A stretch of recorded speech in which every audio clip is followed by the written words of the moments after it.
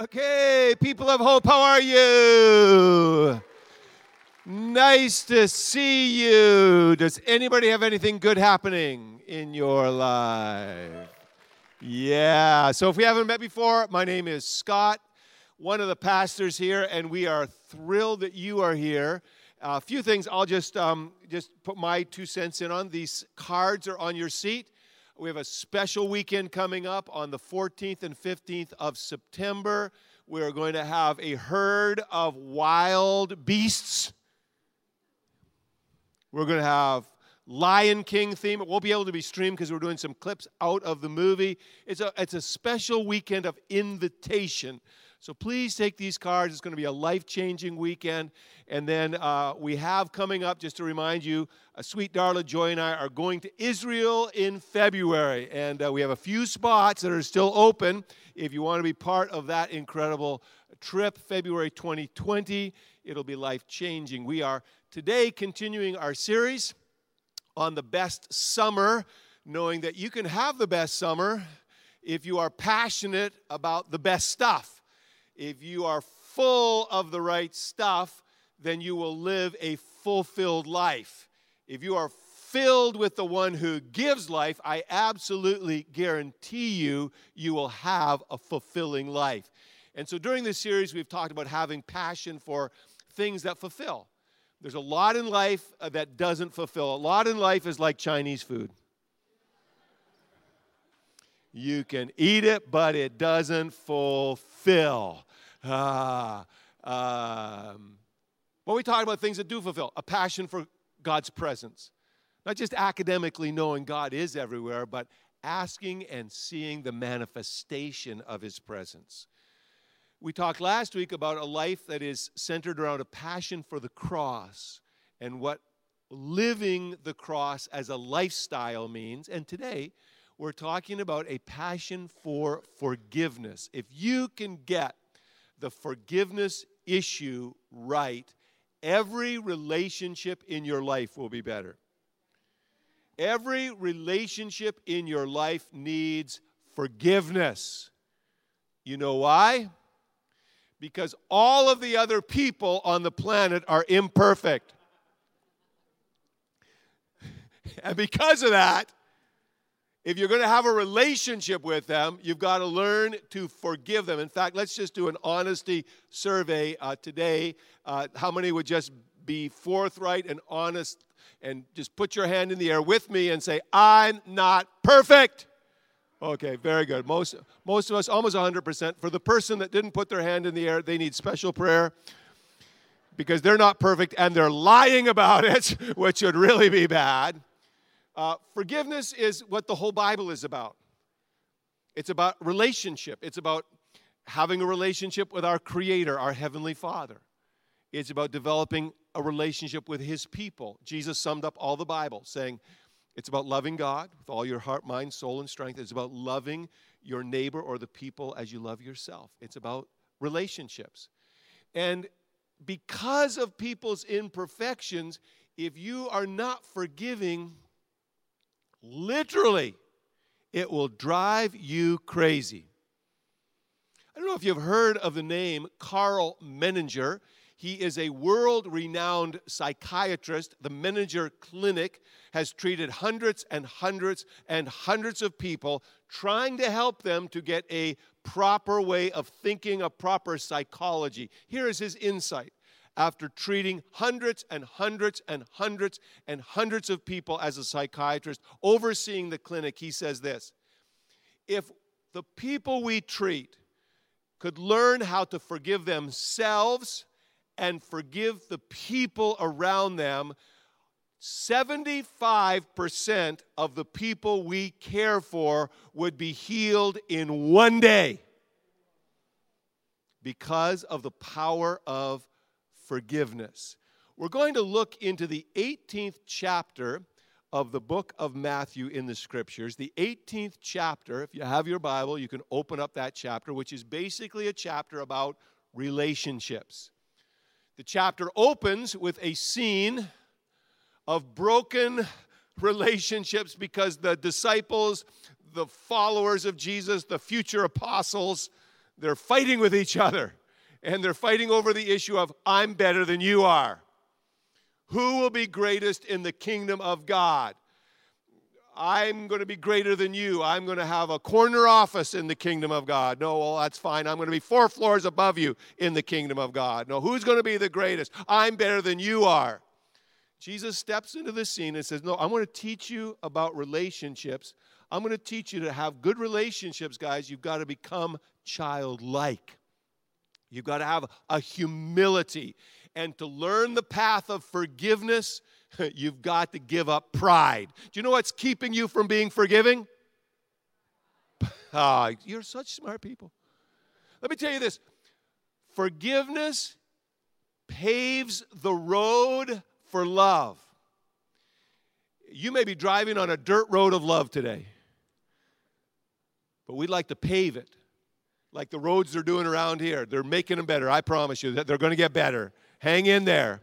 Did you see this? Did you see this? They put right at the entry of the church, the outhouse. I hate that. I will pay some teenagers to move it in the middle of the night.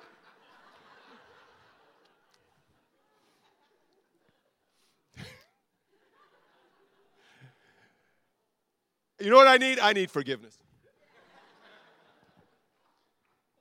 Jesus, while the guys are fighting with her, takes a child, puts the child in the middle of the circle and says, I want to teach you. You've got to learn to be childlike. That will help your relationship. Have you noticed that children play together naturally? You see, just throw them in the room. My little granddaughter, 2 years old, last night in church, walked up to a girl she didn't know, put her hand on her chest and said, my name is Ellie Grace. What's your name? Now, children can fight pretty quickly. Right? How many of you have children? But their fights are short because they forgive easily. They can be at it, cats and dogs 1 minute, but 5 minutes later they love each other. Be childlike. Be humble, because when you're humble, you won't cause people to stumble. That's the next thing he talks about. That you have a responsibility as you play together as the children of God to not trip up other kids. In fact, Jesus uses very serious language to say this relationship is important, because if you trip up another kid, if you cause one of his kids to stumble, listen to the language, it's better if they tied a rock around your neck, a heavy, huge rock, and dropped it into the ocean. How many know Jesus is serious about that? So just play nice. Don't cause kids to stumble. And if you do, go after them. You have a responsibility. He says it like this. If there's 100 sheep and one of them wanders off, don't let it go. Now watch this. How many of you have had someone in your life that you used to be in good relationship with now, and now they have wandered off? You're looking at me like you don't know what I'm talking about. I'll ask it again. Okay, let's say it like this. You have a friend that you know that used to have a friend that wandered off. And here's what we do. We go, well, I've got 99 other friends. I'm doing okay. And the one that wandered off, I don't like him that much anyway. So I'm just going to let him go. The problem is that the person you don't like, God loves.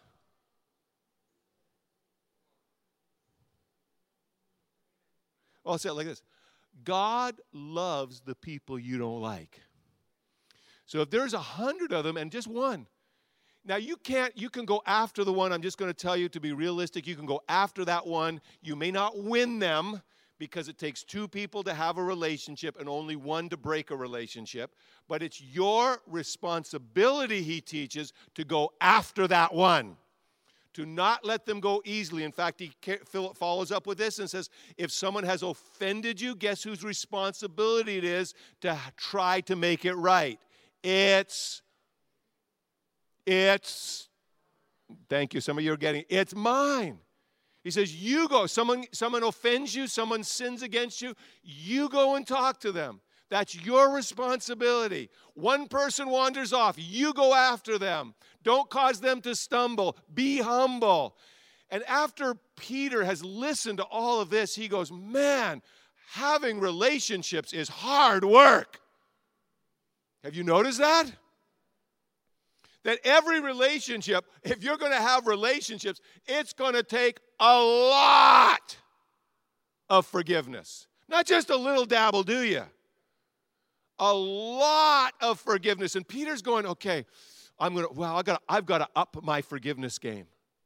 And that's what as you listen to this, you got to be humble. You can't cause people to stumble. If they stumble, you got to go after them. It's your responsibility. If you can't win them yourself, take a couple other people, try to win them. And Peter's going, man, I got to be more forgiving. So he takes the teaching of his day, and the rabbis taught that you should forgive a person 3 times. It was the 3 times and you're out rule. That's where we got it in baseball, from those rabbis. It was a 3 strikes and you're out rule. And so Peter goes, okay, listen, to make all this relationship stuff work that's in the first part of the chapter, I have got to be more forgiving. He knows it. I've got to forgive people more often. So I'm going to forgive them twice as much as normal and add 1 for good measure. And he comes up with the number 7. He thinks he's got it, this relationship stuff. And he just has to understand this, that when you choose to become a forgiving person, you've got to learn to forgive until you've completely forgiven. Watch this. Because he says to Jesus, okay, Jesus, after hearing all this relational teaching, I've got to be more forgiving. What I would like to do is forgive 7 times. And Jesus says, no, you don't quite have it. 7 times 70, or some versions 70 times 77. Anyway, it's a lot of times. 490 times. And that's because the number 7 is very important for those of you that study the Bible. The number 7 is the number of completion. It means to completely be done. When the world was created, 7 days to complete the work of creation. When God's people walked around the city of Jericho, 7 times on the 7th day to completely win victory. When the prophet Elisha said to the man who was having leprosy, you need to go to the Jordan and dip 7 times to be completely healed. The Bible calls the Spirit of God the 7-fold Spirit of God because His Spirit is a complete, and here's the teaching, that when you forgive, you've got to forgive until it's completed. And how many times does that take? A lot. So you can have it, and you can hear a message on forgiveness. You can pray and say, oh, God, help me to forgive this person that offended me and injured me. And you can really feel good when you're praying. And then a few days later, you meet them, or you hear their name, or you hear their voice. And when you hear their voice or someone talks about them, you get this knot in the pit of your stomach. Why? Because you have to forgive until it's completed. How many times does that take? I don't know, but a lot. More than once. I will tell you, forgiveness is a decision, it's a commitment, but it's also a journey. Do you understand that? Because some of you have felt, well, I tried to forgive and it didn't work, so I've given up on it.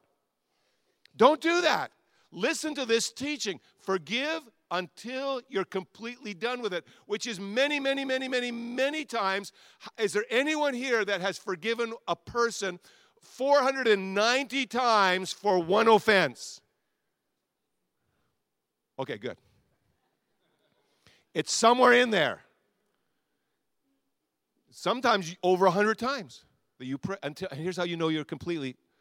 When you can think about them, when you can hear their voice, when you can meet them, and there's no knot in the pit of your stomach. You have shalom in your home. Peace in your soul. That's when you're complete, and that's a journey. So that's the first thing he teaches. And then Peter's like still shaking his head, and so he's, okay, I'm going to teach this abstract thought of forgiveness, and I'm going to make it easy for everyone to understand. And what Jesus does, watch this, he monetizes forgiveness. How many of you understand credit cards, mortgages, owing money on your car? Do you understand debt at all? Because here's how Jesus knows you all work with money. And you all know, okay, well, I know what debt is. Okay, how many of you not only have owed a debt, how many of you have been owed money? Okay. Have you ever been owed money and they didn't pay on time? Or just stopped paying? That feeling, that's Jesus taking the abstract theory of forgiveness and teaching. So he tells a story. He says there was a king and a man that owed the king a lot of money. The word uses 10,000 talents. And there's been a lot of theory on what that is in modern terms. Some people 10 million, some people 20 million. I read a business professor from Cromwell University who said, no, when you take it and put it into the work days of that day, it's in the trillions of dollars. In any case, it was a lot. Jesus told the story to exaggerate it to such a point that everyone listening to the story would say, nobody can ever repay that number. That was the point. It's too big to be forgiven. It would be, right now, do you know what the American national debt is right now? Do you know what it is right now? It's $22 trillion. You should know it because you all have a piece of it. But it would be like telling this story like this. There was a man, not a country, there was a man or there was a woman that owed $22 trillion. And you would go, nobody can ever repay that amount. And Jesus, yeah. Because forgiveness is like debt. Forgiveness has 3 stages. It has stage 1, which is the initial injury or offense. Somebody does something, somebody says something, somebody takes an action.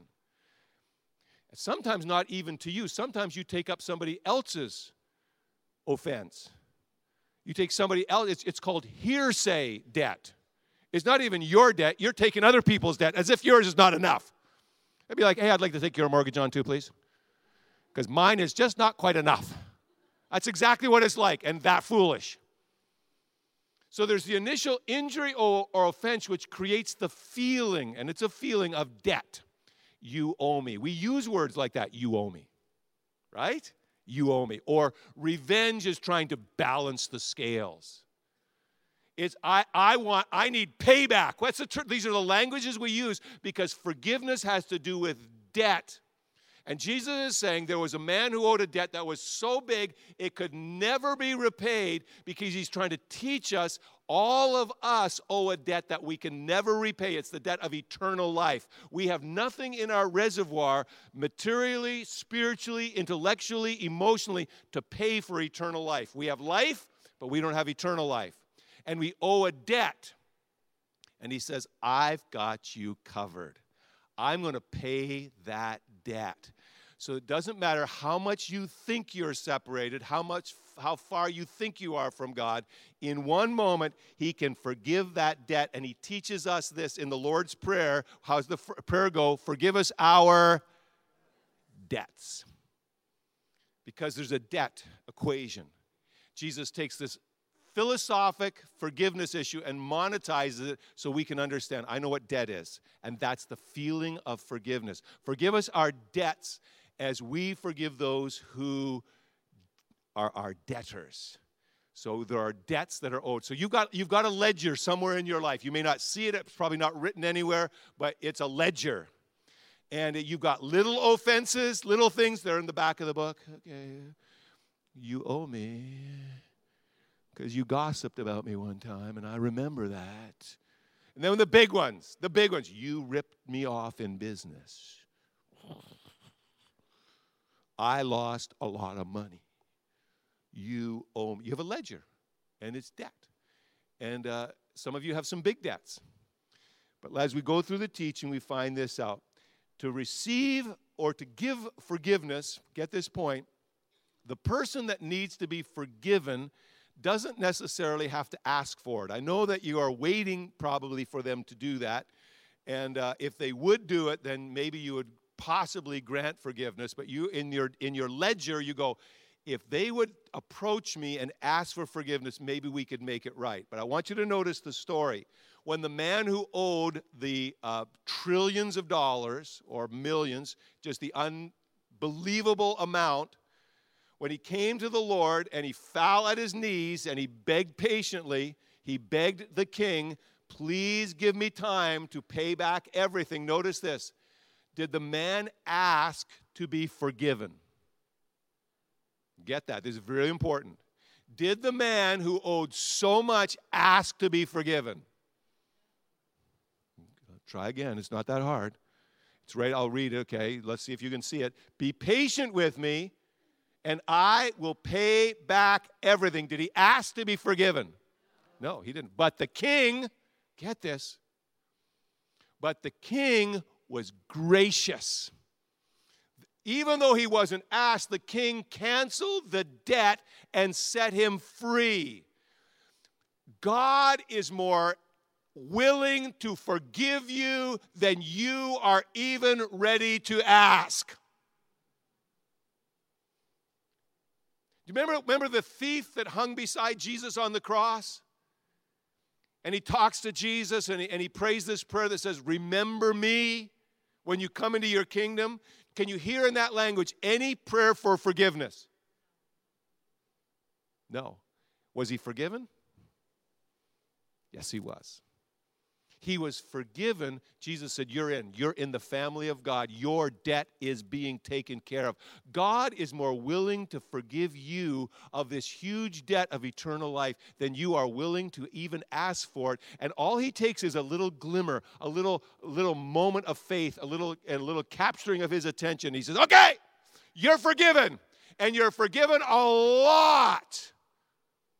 Now, are you willing to turn that forgiveness towards others? Because Jesus, as he teaches that forgiven people need to be forgiving.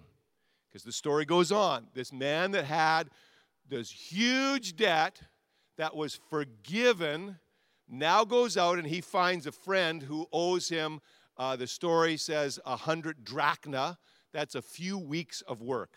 It's a repayable debt, easily repayable debt. And he finds a friend who owes him, this version says, a couple of 100 silver coins. It's a couple of weeks of work. And he grabs him by the throat. And the man asks for forgiveness. And he chooses to be unforgiving. What Jesus is trying to say is, hey, you've been forgiven a debt by God that is bigger than anything you could ever repay. When Christ went to the cross and gave his eternal life so you could have eternal life, you got the better end of the deal. You inherited a debt that was forgiven, that was massive, that you could never, ever repay. So why in the world are you being unforgiving with small issues? Let me tell you, everything that is on your ledger is a small issue. That's the point of the story. I know you're going, no, mine's big. No, you don't know my story. You don't know what they said. You don't know what they did. Mine is huge. Some of you, it involved life and death. And I've heard stories this weekend about life and death issues. It was a major, major thing. But Jesus tells the story like this to cause us to understand we have been forgiven so much, and because we have been forgiven, we need to become forgiving people. Jesus says it like this, put up with one another. I love that. Let's just pause on that one and think for that for a moment. Put up with one another. Help me. Could you help me? Could you help me? Just preach to your neighbor. Just come on, preach to your neighbor a little bit. Just give them a little encouragement. Put up with one another. Just tell them, put up with one another. Okay. And here's how we do it. Here's how we put up with one another. Here's what makes relationships work. Here's what makes putting up with each other. Here's what makes it work. Forgive one another. And if you're holding something against someone, that's pretty vague and inclusive. If you are holding something against someone, I don't know what, you fill in the blank. And put your ledger there. Whatever it happens to be, forgive them. And how should we forgive? Let's read these words out loud. Just as the Lord forgave you. One more time. Good, strong voice, please. Just as the Lord forgave you. Forgiven people need to be forgiving. That's what Jesus is teaching through this story of forgiveness. Because when you forgive, it sets you free. Here's how the story goes. That man in the story that was owed so much money that couldn't repay it, who was forgiven, went out and grabbed his friend by the throat and wouldn't be forgiving. So he ended up in the story, he ended up where? He ended up in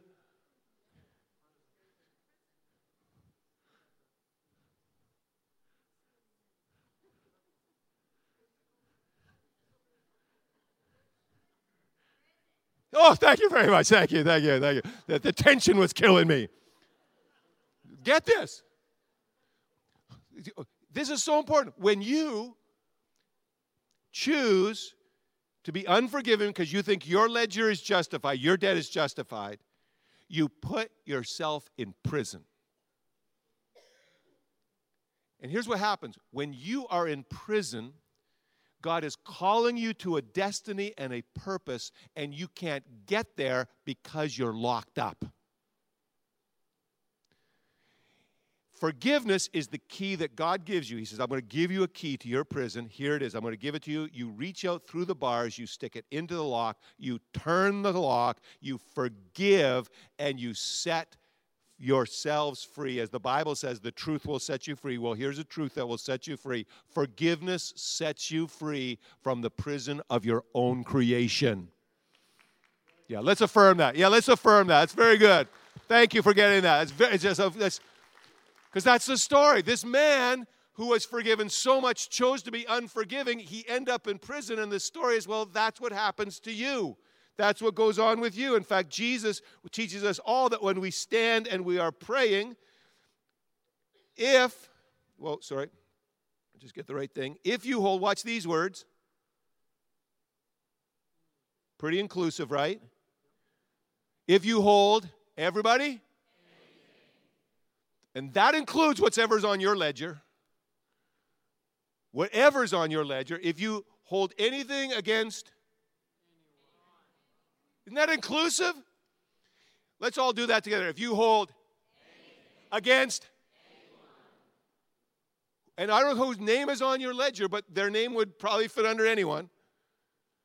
And I don't know how big the offense is, it probably fits under anything. If you hold anything against anyone, choose to forgive them because it brings the relationship with your Heavenly Father back into divine order, and your Father will forgive you. It brings that relationship with God stronger, and as your relationship with God gets stronger, your relationship with others gets stronger. Forgiveness paves the road to enriched, loving relationships. It's the pavement. Unforgiveness is the pothole and the prison. And there are big issues. The evil in the heart of men and women causes us to distrust, to hate. We use a lot of words instead of hate, but it's basically hate, resentment, bitterness, anger. We don't get along, but it's basically hatred. And it manifests in ugly ways, racism.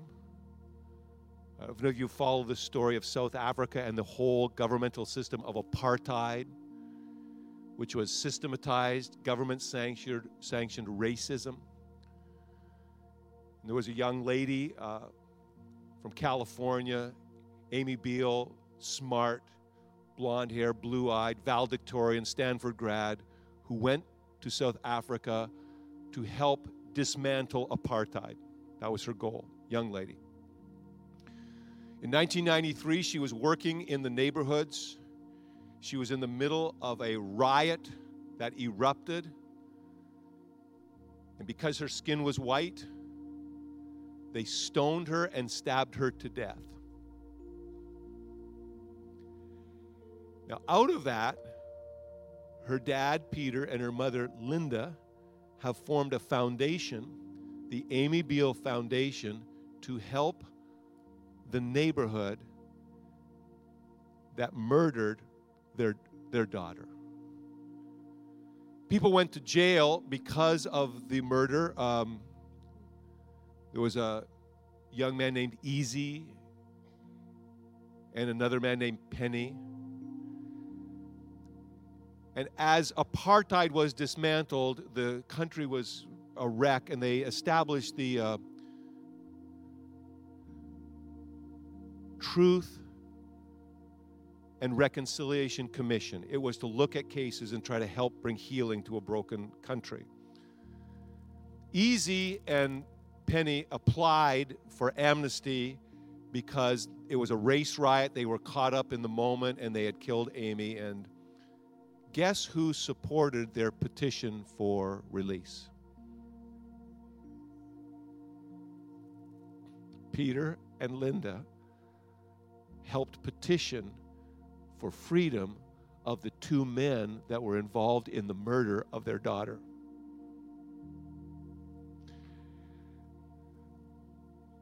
The Washington Post, and these quotes come from the Washington Post. Penne, who's one of the men, says, we now call them. See, when they got out, that wasn't the end. When they got out, they took them for dinner. They got to know, they went to the movies together. They worked at becoming the friends of the men who had killed their daughter. It's unbelievable. Here's what Penne says. We now call them mother and father. I don't know how they found it in their hearts to forgive us, but I can tell you it has greatly enriched my life. I will never forget what we did on that night, but I will also never forget the kindness they have shown me when they had every reason to hate me. The Beals are often asked, how have you found the strength to forgive such a horrendous act? And here is a quote from Peter, the dad. We have seen that hate and to want revenge and to be angry consumes a tremendous amount of energy, and it's all negative. It consumes so much time, and it's all non-productive. It's completely selfish. He goes on to say, as Christians, we taught high school, Sunday school, and we would be heretics. Strong language. We would be heretics if we now did anything other than forgive. It is finally completely liberating.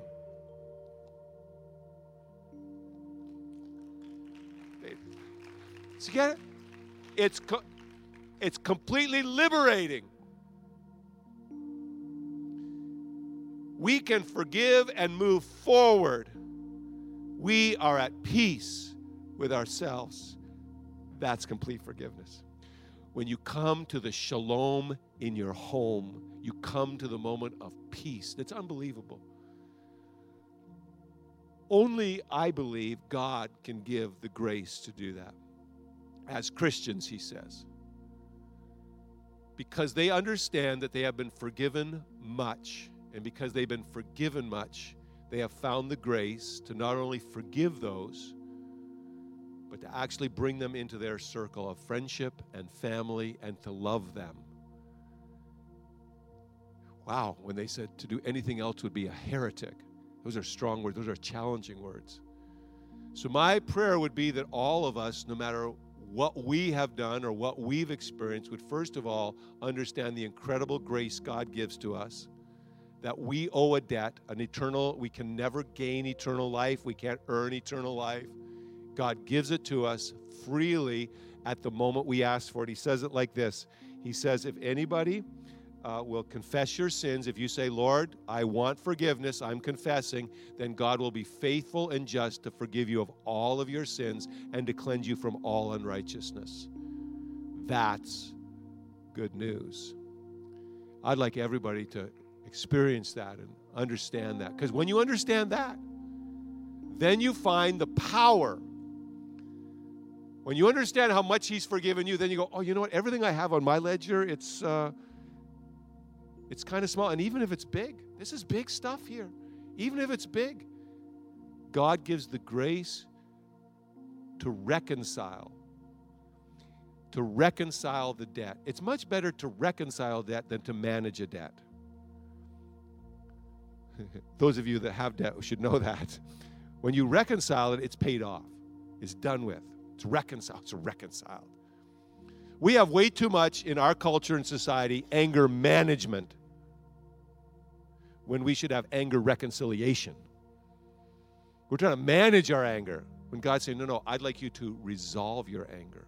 I'd like you to learn that by God's grace, you've been forgiven much and you can forgive much. So in a moment, we're going to pray that prayer. And then I'd love you to come, if you're able to, when we go to celebrate today in baptism, these very truths we're talking about. You can open your heart in the next few moments. You can receive forgiveness. You can come down. You can be baptized today. This would be a great day to be baptized. And I don't know if you've ever seen us baptized, but when we baptize, we put people right under the water. We soak them. Greek word is baptizo. We soak them. Why? Because we are testifying that God has washed away all of our sins. Past, present, future, they are all gone. We can't earn it, we can't deserve it, but God washes them away. We are plunging our old lives into the sea of God's love and mercy and forgiveness and grace. And then we don't leave them under the water, we bring them back up. Because it's a new life. It's a life that is able to find somewhere the grace to forgive when it seems impossible. It's a life that enriches all of our relationships with our Creator, all the relationship we have with each other, because that's what life is about. It's about relationship. So as we just come to this moment of prayer, I'm going to ask you to stand with me, to close your eyes in prayer, and as you close your eyes in prayer, to open your heart. I'm going to ask our prayer team to come to the altar to stand here with me, and I'm going to invite you. I'm going to invite you to open your heart, your life, your soul to Jesus Christ. I promise you that Jesus is in this room right now, and I know that He is knocking at the door of your heart. And if you'll open your life, if you'll open the door, it's your job. Open the door. He's going to come in. He's going to reconcile the forgiveness issues of your life. It doesn't matter where you've been. It doesn't matter what you've done. He's going to reconcile. He's going to forgive you, and then He's going to give you a new grace. So as we pray this prayer in a moment, we're not just receiving grace from God. We're thinking about the grace we can give to others. You say, well, I prayed that prayer before. Well, maybe that was number 52. Today, maybe number 53. And when you'll be done? You'll be done when the matter is peace. When you have peace in your heart, that's when you're done with it. For some of you, this could be the day, it's the last time. The last time you ask, because today you're done with it. Glory to God, you're done with it. It's done with. I'm at peace with it. The prison door is open, and I can now move to the new place that God is calling me. I can pursue my destiny because I'm not staying in prison any longer. I'm coming out. So here's our prayer, and I'm going to invite you to pray with all of the people around you. I always pray for 100% of the people to open their hearts to the power of Jesus Christ. And God loves to hear your voice. We're going to pray out loud. Good, strong voice, good, strong prayer. It's a prayer of forgiveness and grace and love for God to fill our hearts with His forgiveness and His presence and His power, that Jesus Christ would be our Savior and our Lord. Lift your voice with all the people around you. Let's pray this together. Dear Heavenly Father, I come to you in Jesus' name. I open my heart, my soul, my life to Jesus Christ. Come into my life to be my Savior and to be my Lord. I repent of my sins. I lay them down. I leave them behind. And I turn towards you, Lord, to receive your forgiveness, your love, your mercy, your grace. Thank you for forgiving me. Now help me to forgive others. Fill me with your Spirit. Fill me with your love. Fill me with your forgiveness. In Jesus' name, hallelujah, hallelujah, hallelujah, amen. That's a prayer of grace and mercy and forgiveness. We can affirm that. Now listen, these next few moments are the most important moments of our gathering. They're moments of prayer. If you're coming into right relationship with God, come and tell one of our prayer partners, say, I prayed with Scott, or you're coming back into right relationship with God through Jesus Christ. If you need to get baptized, tell them, hey, I need to get baptized. We'll hook you up for baptism today, 4 o'clock, Lido Beach, Gulf of Mexico. Be there. We have people, just come with us, because there's people on the beach that need Jesus. And God could use you to turn someone's heart on the beach.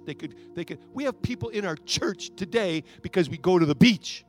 And they're here because they met us on the beach and we baptized them later on. Some of them got baptized that day, but don't miss it. Just whatever you're doing at 4 o'clock, stop it. Come here. Anyway, I want to just invite you to come to pray for. They're also here, the prayer team, to pray for whatever need you have spiritually. Physical, spiritual, emotional. We believe in a God who hears and answers prayer, and these prayers are important. If you've been a guest here today, thank you so much for coming. We love you and want to get to know you and believe God has his hand on your life. And you've taken a step towards God just being here today, and we believe God has awesome things in your future. We want to be part of that and celebrate that with you. And if you're new to Hope and you've never stopped by the VIP room, today's your day. You are a VIP. We just want you to realize that you are a VIP. And we like to gift you. Nothing weird happens in there. We want to just answer any questions you have, and it's over there. It's VIP. You can't miss it. I'm going to pray a prayer, and it's going to bless you, just a prayer of blessing. And after that, the worship team is just going to begin to lead in worship. People are going to come and receive prayer. The gifts of the Holy Spirit are going to flow. God's going to do amazing things. If you'd like to receive communion, you don't have to be a member of this church to receive prayer or communion, but there's a communion table at the left-hand side and the right-hand side. All we ask is when you come to the communion, you're thinking about Jesus. Jesus says, remember me. Remember that he died on the cross to absorb all of your sin, all of your shame. He died and he didn't stay dead. He rose from the dead, and he's here right now. And celebrate his presence and his power as you receive communion. So I want to bless you guys. I love you. And I pray that the Lord will just cause our lives and our relationships to be better. And because we have relationships with all these imperfect people, and we're imperfect ourselves, we need a lot of forgiveness to flow. Lord, I just pray that prison doors would open up and there'd be a newness of life and a refreshing and a freedom. I pray that the God of hope would fill you with joy, greater joy than you've ever had before, greater peace than you've ever had before, as you trust in God like never before, so that you will overflow with hope by the power of the Holy Spirit. I bless you in the strong and the mighty and the majestic name of Jesus Christ. And in Jesus' name, you are a very blessed people. And all of God's kids say together, amen. Hallelujah. Let's bless the Lord. Thank you. We love you guys so much. Thank you for being here. Come forward for prayer. Come forward for communion. Worship team, just lead us in worship. And God bless you. We'll see you this afternoon, 4 o'clock, Lido Key.